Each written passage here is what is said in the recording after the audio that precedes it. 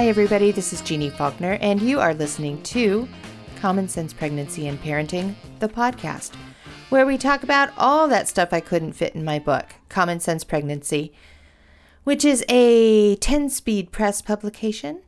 You can find it wherever books are sold. Now, a couple weeks ago, I had the chance to talk with Nikia Lawson in Texas about her work as a doula and a childbirth educator and professional development coach for birth workers. We talked about a recent shockwave that kind of reverberated through the birth community when Ina May Gaskin made some, pretty ill-advised remarks when asked during a panel discussion about the impact of racism on the births of Black women. So I'm sure that you can find the video of her comments online somewhere. But the short story is that her response included, healthcare provider failures, but also blaming of Black women for not being better informed about their health. She talked about drug use. She blamed lack of physical labor and exercise, poor eating, lack of prayer. In short, she kind of screwed up. She got this wrong. She said it wrong. She opened up a very, very important need for all of us to learn and listen and grow. Now, Ina May Gaskin has issued a public apology, and knowing the tremendous contributions she's made to the birth community, I would guess that she might be feeling pretty blown away by how much she still doesn't know. I find myself in that position, impressed by how much I don't know, almost every darn day. It's almost like, the older I get, the less I am certain, the more there is to learn, and the more urgency there is to get it all done before time's up, Anyway, when Nikia was here with us a couple weeks ago, we got to about the, 45-minute section of our conversation, and we realized we'd only just begun. So we kept on going. And this week, we're bringing you in on the rest of our conversation because we just have so much to talk about. Let's keep going. Awesome. Yeah. I feel like, as I said earlier, we don't know how to talk about racism. We don't know how to talk about power and control and authoritarianism and bullying. We don't know how to talk about it. And we are afraid of saying the wrong thing, but we have to try. We have to be willing. We have to be open to learning. And I think that it's not the best we can do. It's the start. It's the start. And yes, it is a start. And that goes into the birth community from a professional standpoint. So aside from all the work that we have to do to support and care for our moms, we have to shift that to our professionals as well. Mm-hmm. And it does make a difference when, I have conversation after conversation after conversation with networking women and looking at the racial implications that go along with being a birth professional. Mm-hmm. I've told my white counterparts who I look at as allies, and I said, it's your responsibility to have these conversations with your counterparts, just like it's my responsibility to have them with mine. Mm-hmm. I even shared in a chat here recently with a midwifery program that if I'm in a room and there are a handful of Black birth workers in that space, I immediately, as a leader, as a senior or seasoned or veteran or whatever you want to call it, birth worker, I have to immediately go into policing mode. And I immediately start to police the activities of the African-American women in the room. I feel it is my responsibility to do that because, one, I already see how people see us. I already understand the context and what words that come out of our mouth are going to be construed or misconstrued for that matter. And so it is my responsibility as a birth worker in this community, a leader in this industry, to make sure that women who are coming behind me, who are coming beside me, who are even in front of me, understand when we're in those spaces how we have to be on point.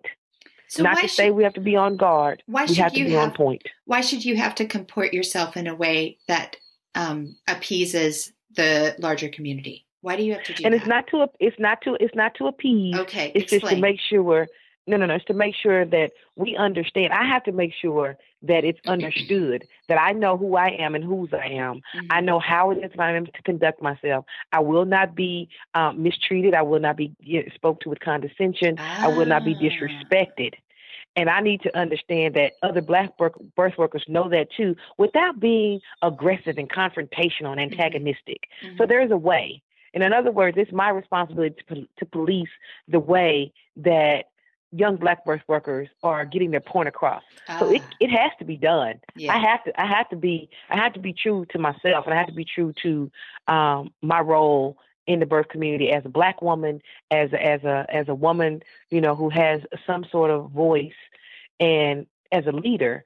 I have to be mindful of my role, and I have to look at the activity and the role of other Black women, and I police them personally. That's my personal responsibility. Mm-hmm. I feel the same way white women should be, but unfortunately, I don't see that because everybody's trying to be top dog. Everybody's trying to be in charge. Everybody's trying to be the leader. That it's like, let's look at it from my responsibility is because I respect my sisterhood, because I respect those women in the room, all of them, my allies, as well as my counterparts.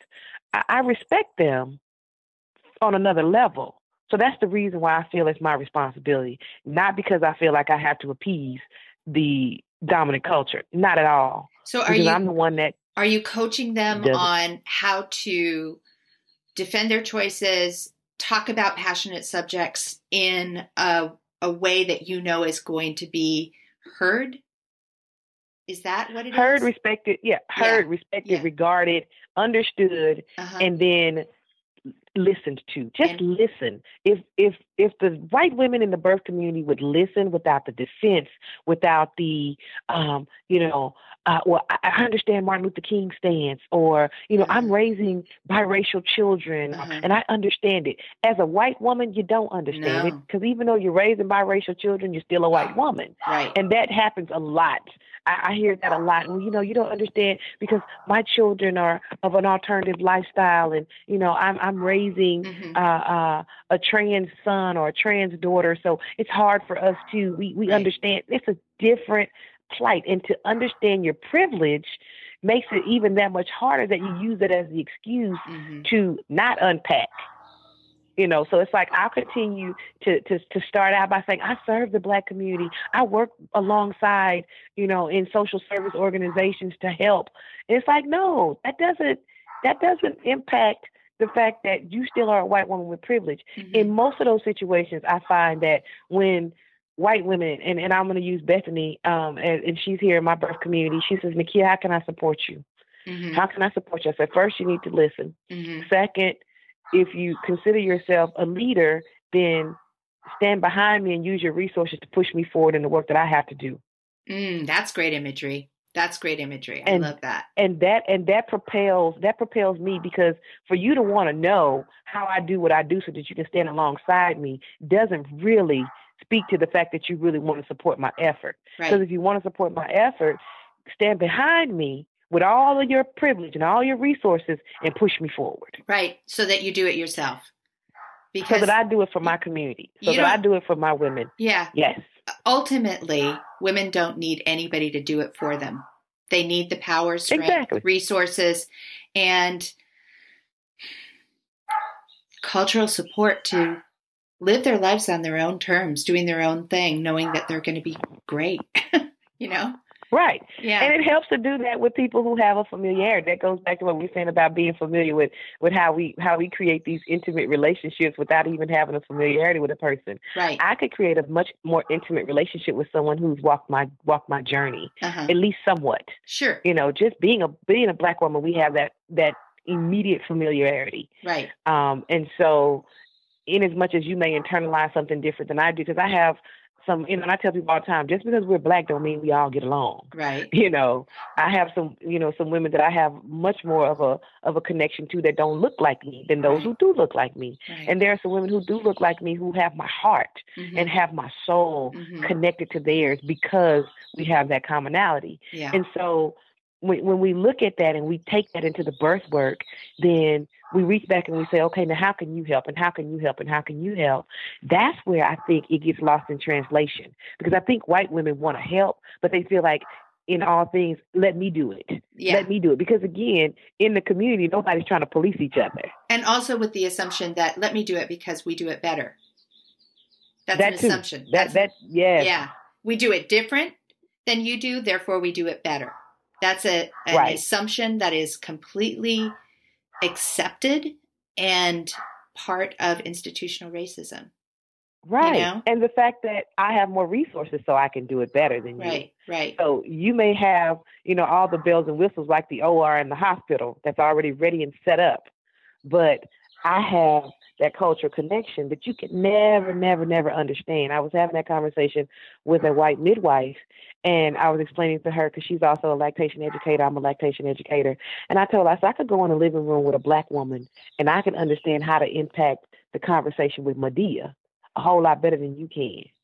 And she was like, no, Nakia, I can sit down. I said, first of all, you don't even know who Medea is in the family. Mm-hmm. So how are you going to even know how to relate to Medea? Right. Well, tell me who Medea is. Just tell me what that means. And see, that's the part. I don't have the energy to educate you and explain to you so that you can walk into a black household and engage Medea like I already know how to. Yeah. Why don't you support me in my effort to engage Medea? Right. Say, Nakia, what do you need to be able to walk into that household, that African American household, and engage that maternal matriarch? What's the answer? It never crossed her mind. It never crossed her mind that, the answer is, do you need, what resources do you need? Do you need handouts? Do you need materials? Mm-hmm. Do you need financial support? Are there any kind of tools that you would need to make sure that you get your point across? Mm-hmm. What can I do to help you? Do you need a gas voucher to get to her house? Yeah. What can I help you do so that you get to that living room and you make sure that teenage girl or that granddaughter breastfeeds and her grandmother, that Medea, that maternal matriarch, understands how she's going to support her granddaughter? What can I do to help you get into her living room? Not teach me how to go in her living room. Yeah. So that's where we're missing it. Yeah. I think that, I don't know if guys do this, but I certainly think that women do, that we try to find our points of connection. We try to, I think that we do this regardless of what the topic is or what our perspective is. We try, when we meet a situation or a person, specifically a woman that we don't know, we try to find our point of connection, Mm-hmm. So you were referring earlier to a white woman will tell you, oh, well, I have biracial kids, or I have a trans son, or therefore I get it. I have this point of connection that's similar, but it's not that point of connection.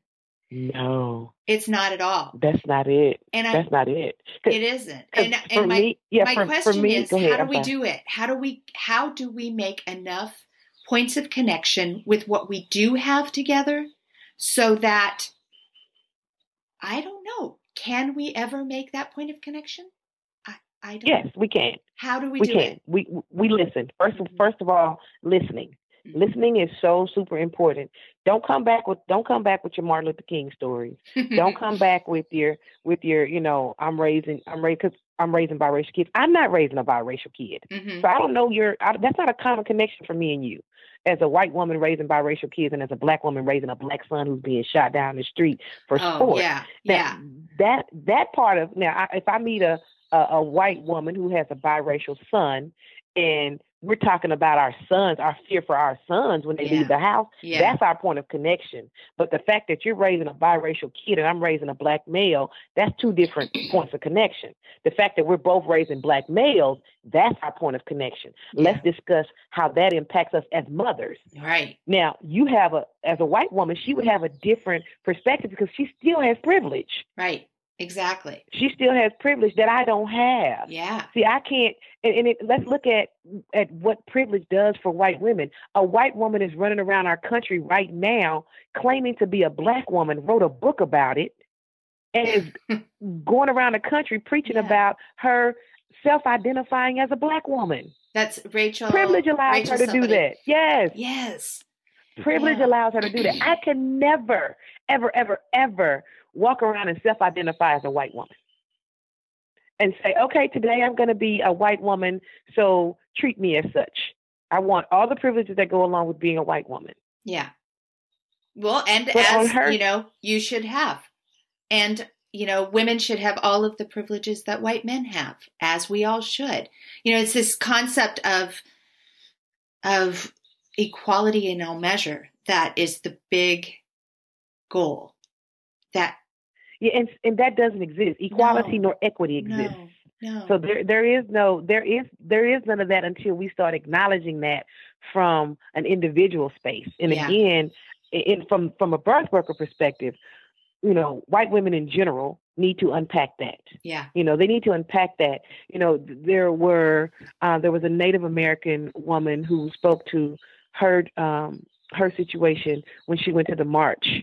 I think it was a women's march right after the inauguration. Yeah, it was there. And she went in full ethnic regalia. She had on all of her Native American cultural garb, and she went to the march along with her sisterhood. And a lot of the white women were, and they were, in part of what she talked about in her story, and I read it on Facebook, they were doing some very cultural rituals, and white women wanted to join in and just join the circle and be a part of it, and you know, take pictures, and you know, and can I take pictures of you in your costume? They you know, refer to her themselves. very cultural, her very cultural attire as a costume. Yeah, you know, and that in itself is like, let's unpack that. Let's get that out. Let's get that out as to why that's important for you to feel like you're connected to her culture, her ancestry, her ritual, because you're in her space. Mm-hmm. No, that's not how that works. And I think that's what happens in the birth world. You know, we think that because we're in the same space with someone that we're connected to them. Mm-hmm. Mm-hmm. And that's so not true. Yeah. And we've got to stop that. And I say we as in the birth culture, but then white women have to look at their privilege, unpack that. Black women have got to learn how to identify who those allies are, empower them with the same kind of support that's necessary to be empowered by. So, I'm real big on doing that. What I mean is, if I have, you know, my white counterpart, and again, I'll use Bethany as my example, when she said, Nakia, what can I do for you? One of the things I said, well, you know, what do you want to do? And she says, I want to make a donation to your nonprofit. And I appreciated that. Mm-hmm. And I let it, and she says, well, don't tell anybody. No. I have to tell people because it has to be identified. Your support didn't come from the fact that you were trying to say, hey, I support this little Black organization that's doing their work in the community. So this is what allyship looks like. And if nobody sees it, then it goes unduplicated. Can I ask you a question about that? Yes. So what if she was coming at it from, you know, a lot of Christians will make their donations anonymously because it's something that they feel is of the most spiritual value. You know, they don't tell anybody what they're doing. So you know what I mean? Like they don't. Yes. So that's one perspective that maybe she was coming from. But what I'm hearing you say is we don't have that privilege to be anonymous. We need to shine a light on this. Is that, am I right? Exactly. Because if no one sees what is being done, then they can't duplicate that. Yeah.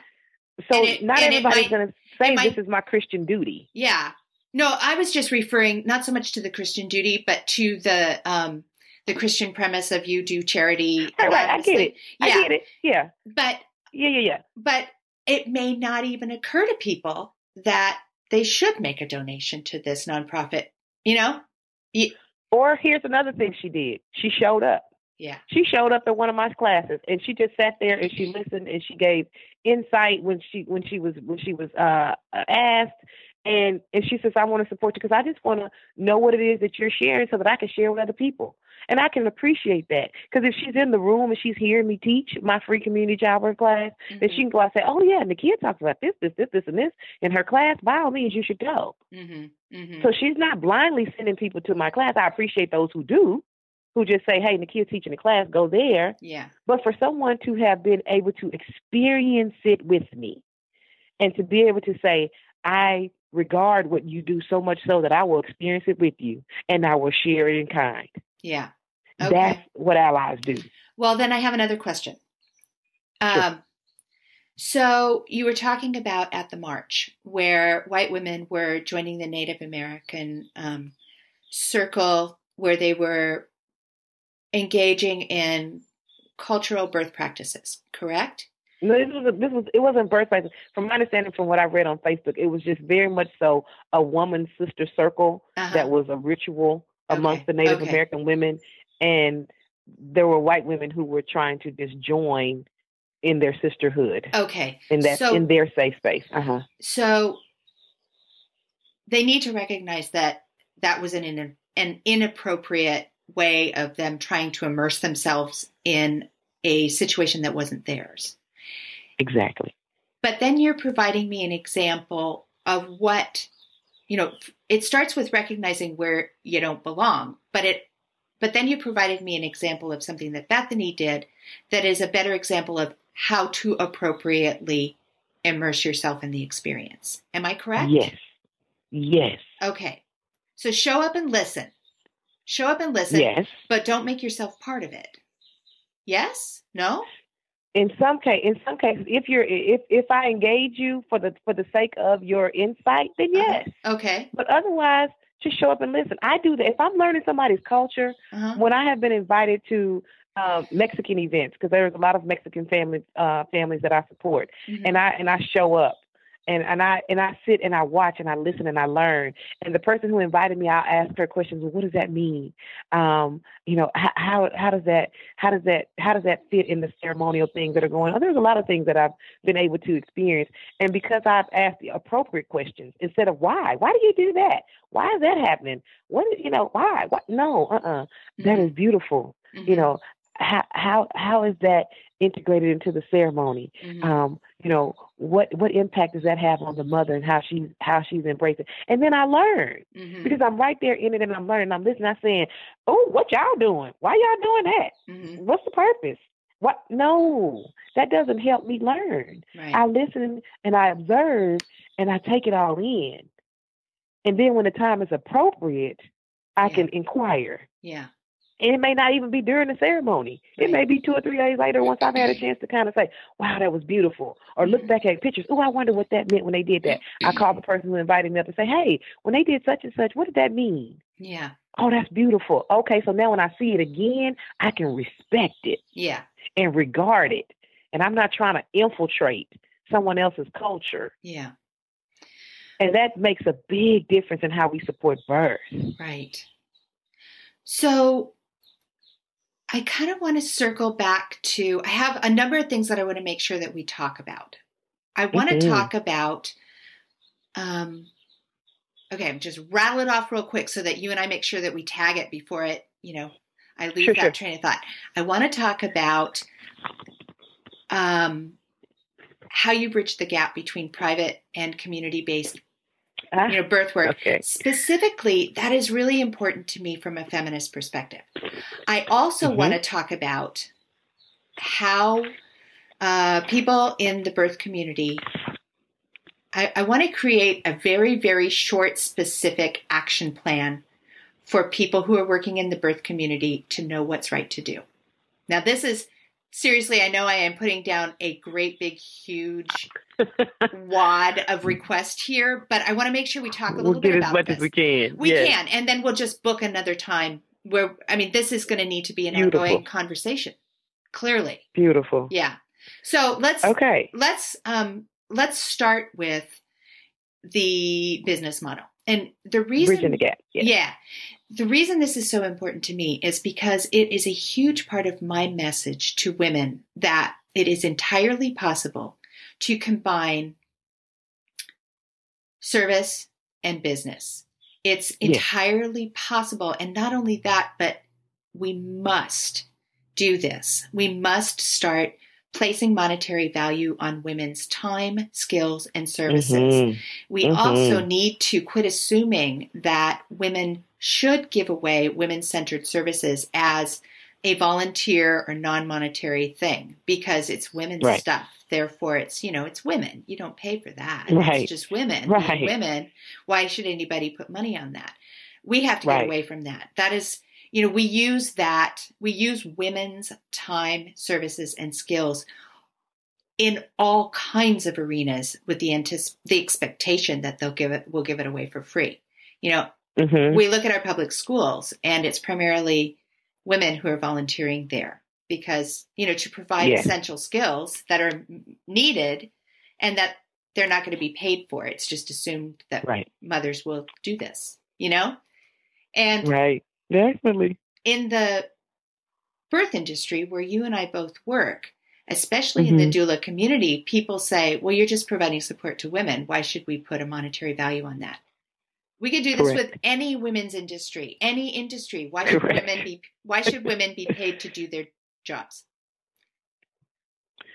Well, first of all, there's value in what we do. Yeah. I'm worth my weight in gold. Damn right. To provide a woman a connection to her experience for the one that she'll never get again. 2, it's the birth of her baby.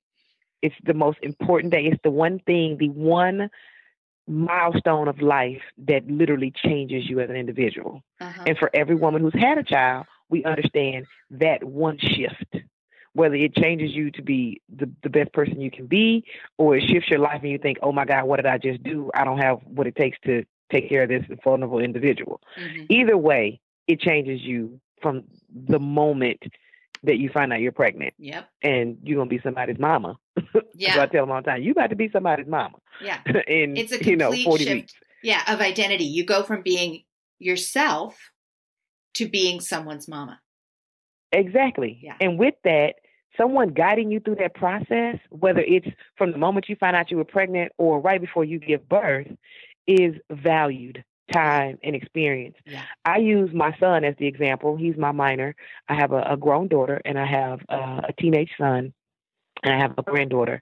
And I use my teenage son, especially years ago when he was smaller, and I drug him everywhere with me. And as I was doing presentations and I was talking about the work that I do from a service perspective. And even then when I was earning just a little bit and not nearly as much as I make it an effort now, but to just identify him and say, you see this young man, this is my minor child. He's the most important person on the planet to me right now.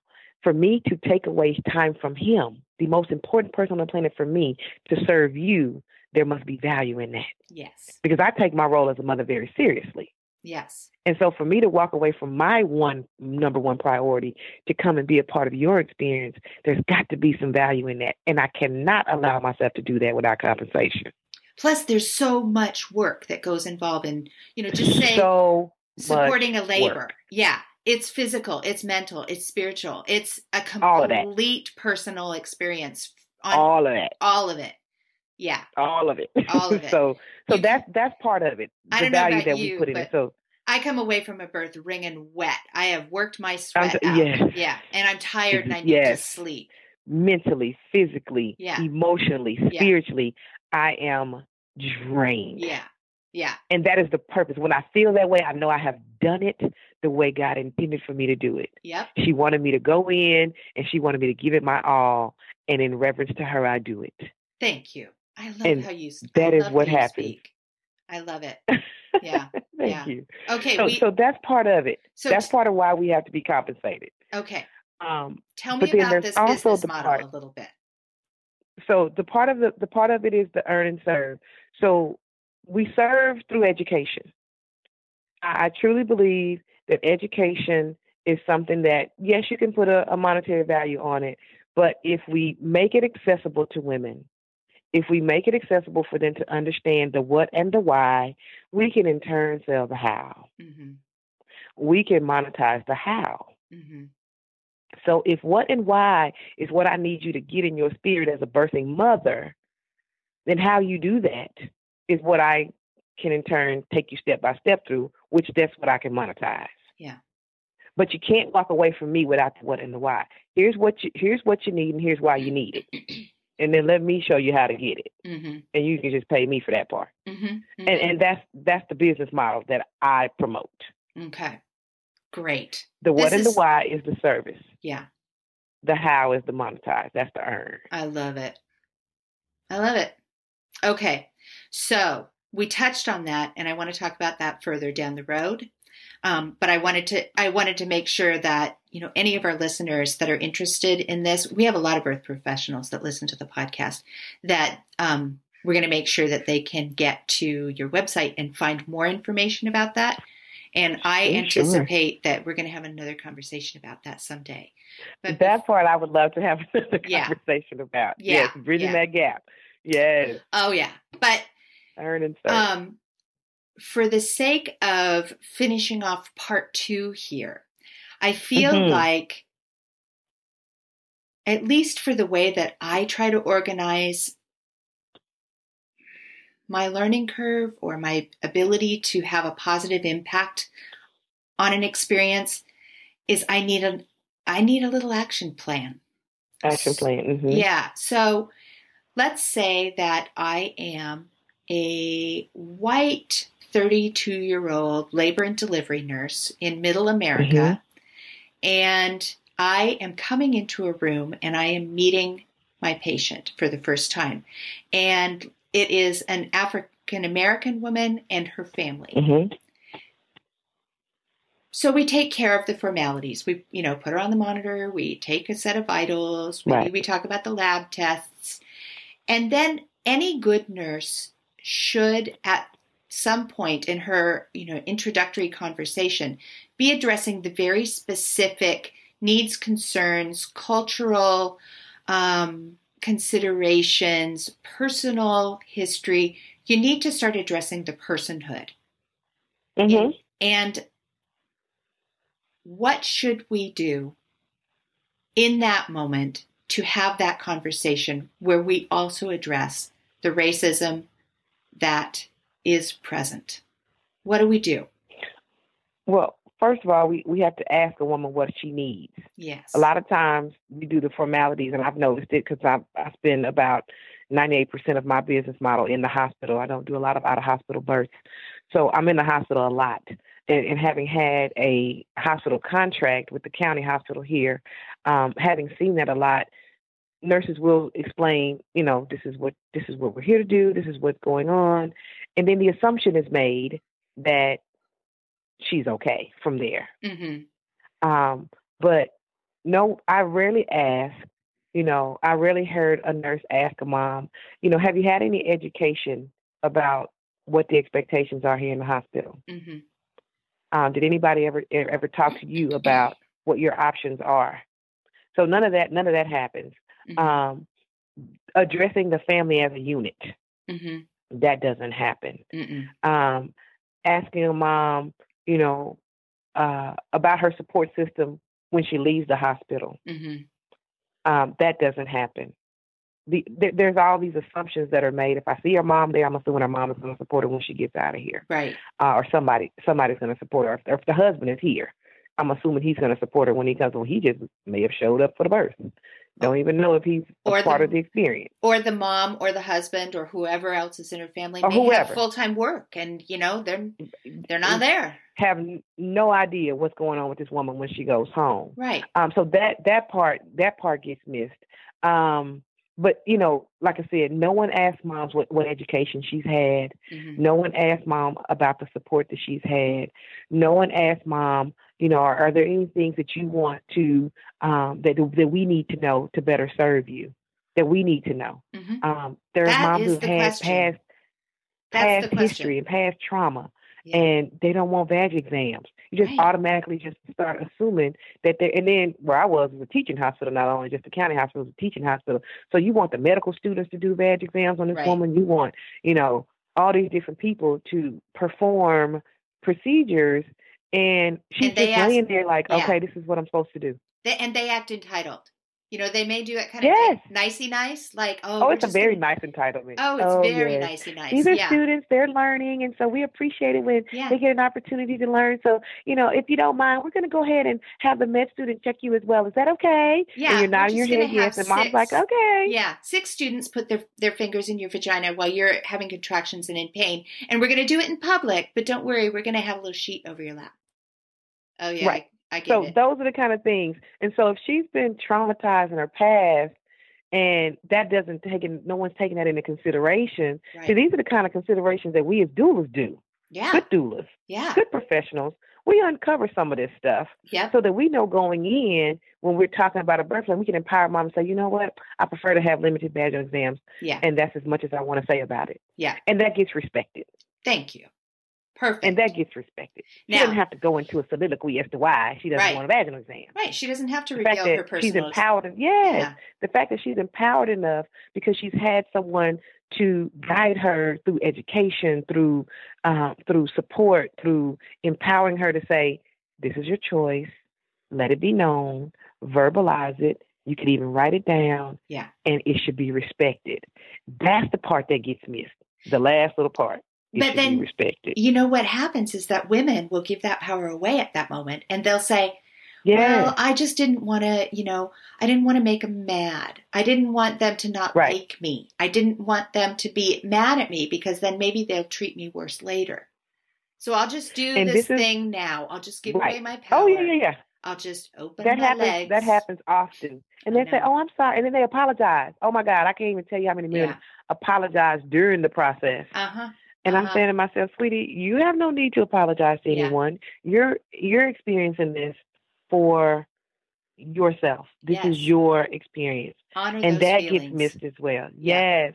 Yep. So we've got to get to a place where the professional medical staff is educated on how to honor a woman's choice. Yeah. Honor a woman's voice. It's not that hard. It's not that hard. It's not that hard, but it's definitely missed. So when you think about what do we need to do, we need to get to that point. Yeah, we do. To where a woman's voice is honored. So the way that it can and should happen is that with every, let's use this specific example because everyone who's listening to this, Nikia, has been in that position where somebody wants to do a vaginal exam on them and they don't want it and they won't say no. So the proper thing for the medical professional to do at that point is to say something like, I feel like I want to do a vaginal exam. I want to see where your cervix is at. Is that okay with you? Because I don't have to have this information and I'm going to respect your choice. Whatever you say to me right now is fine. We're cool. Make it easy for women to say no, no. And exactly, they're still going to be respected. Oh, we've got so much work to do, Nikia. So much work to do. And it's important for birth workers to hear this so that they know how to empower their clients. Yes. And so it's important that all birth workers, because I tell people all the time, when it comes to Nikia and my stance, my experience with working with families, I'm a woman first. Mm-hmm. I'm a woman who's given birth, so I'm a woman first. Then I'm a Black woman.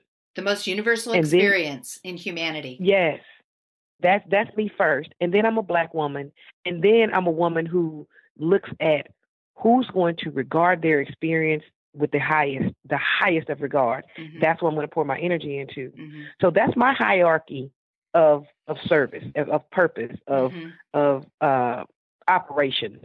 I look at you as a woman.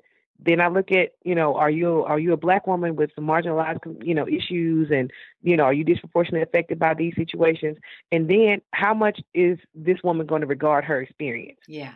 Because if you're a Black woman and you have no regard for the experience, then I can't give you that energy versus a white woman who is going to put the regard on the experience even that much more, because at the end of the day, you're a woman first. Yeah. I'm a woman first. Oh my goodness, Nikia, I could not have chosen better closing words. Mama said there'll be days like this, there'll be days like this. Mama said, Mama said, Mama said. Our guest today was Nikia Lawson, and you can find out more about her and the work she does over on Facebook. Just go search for Birth Blessings, Professional Birth and Doula Services.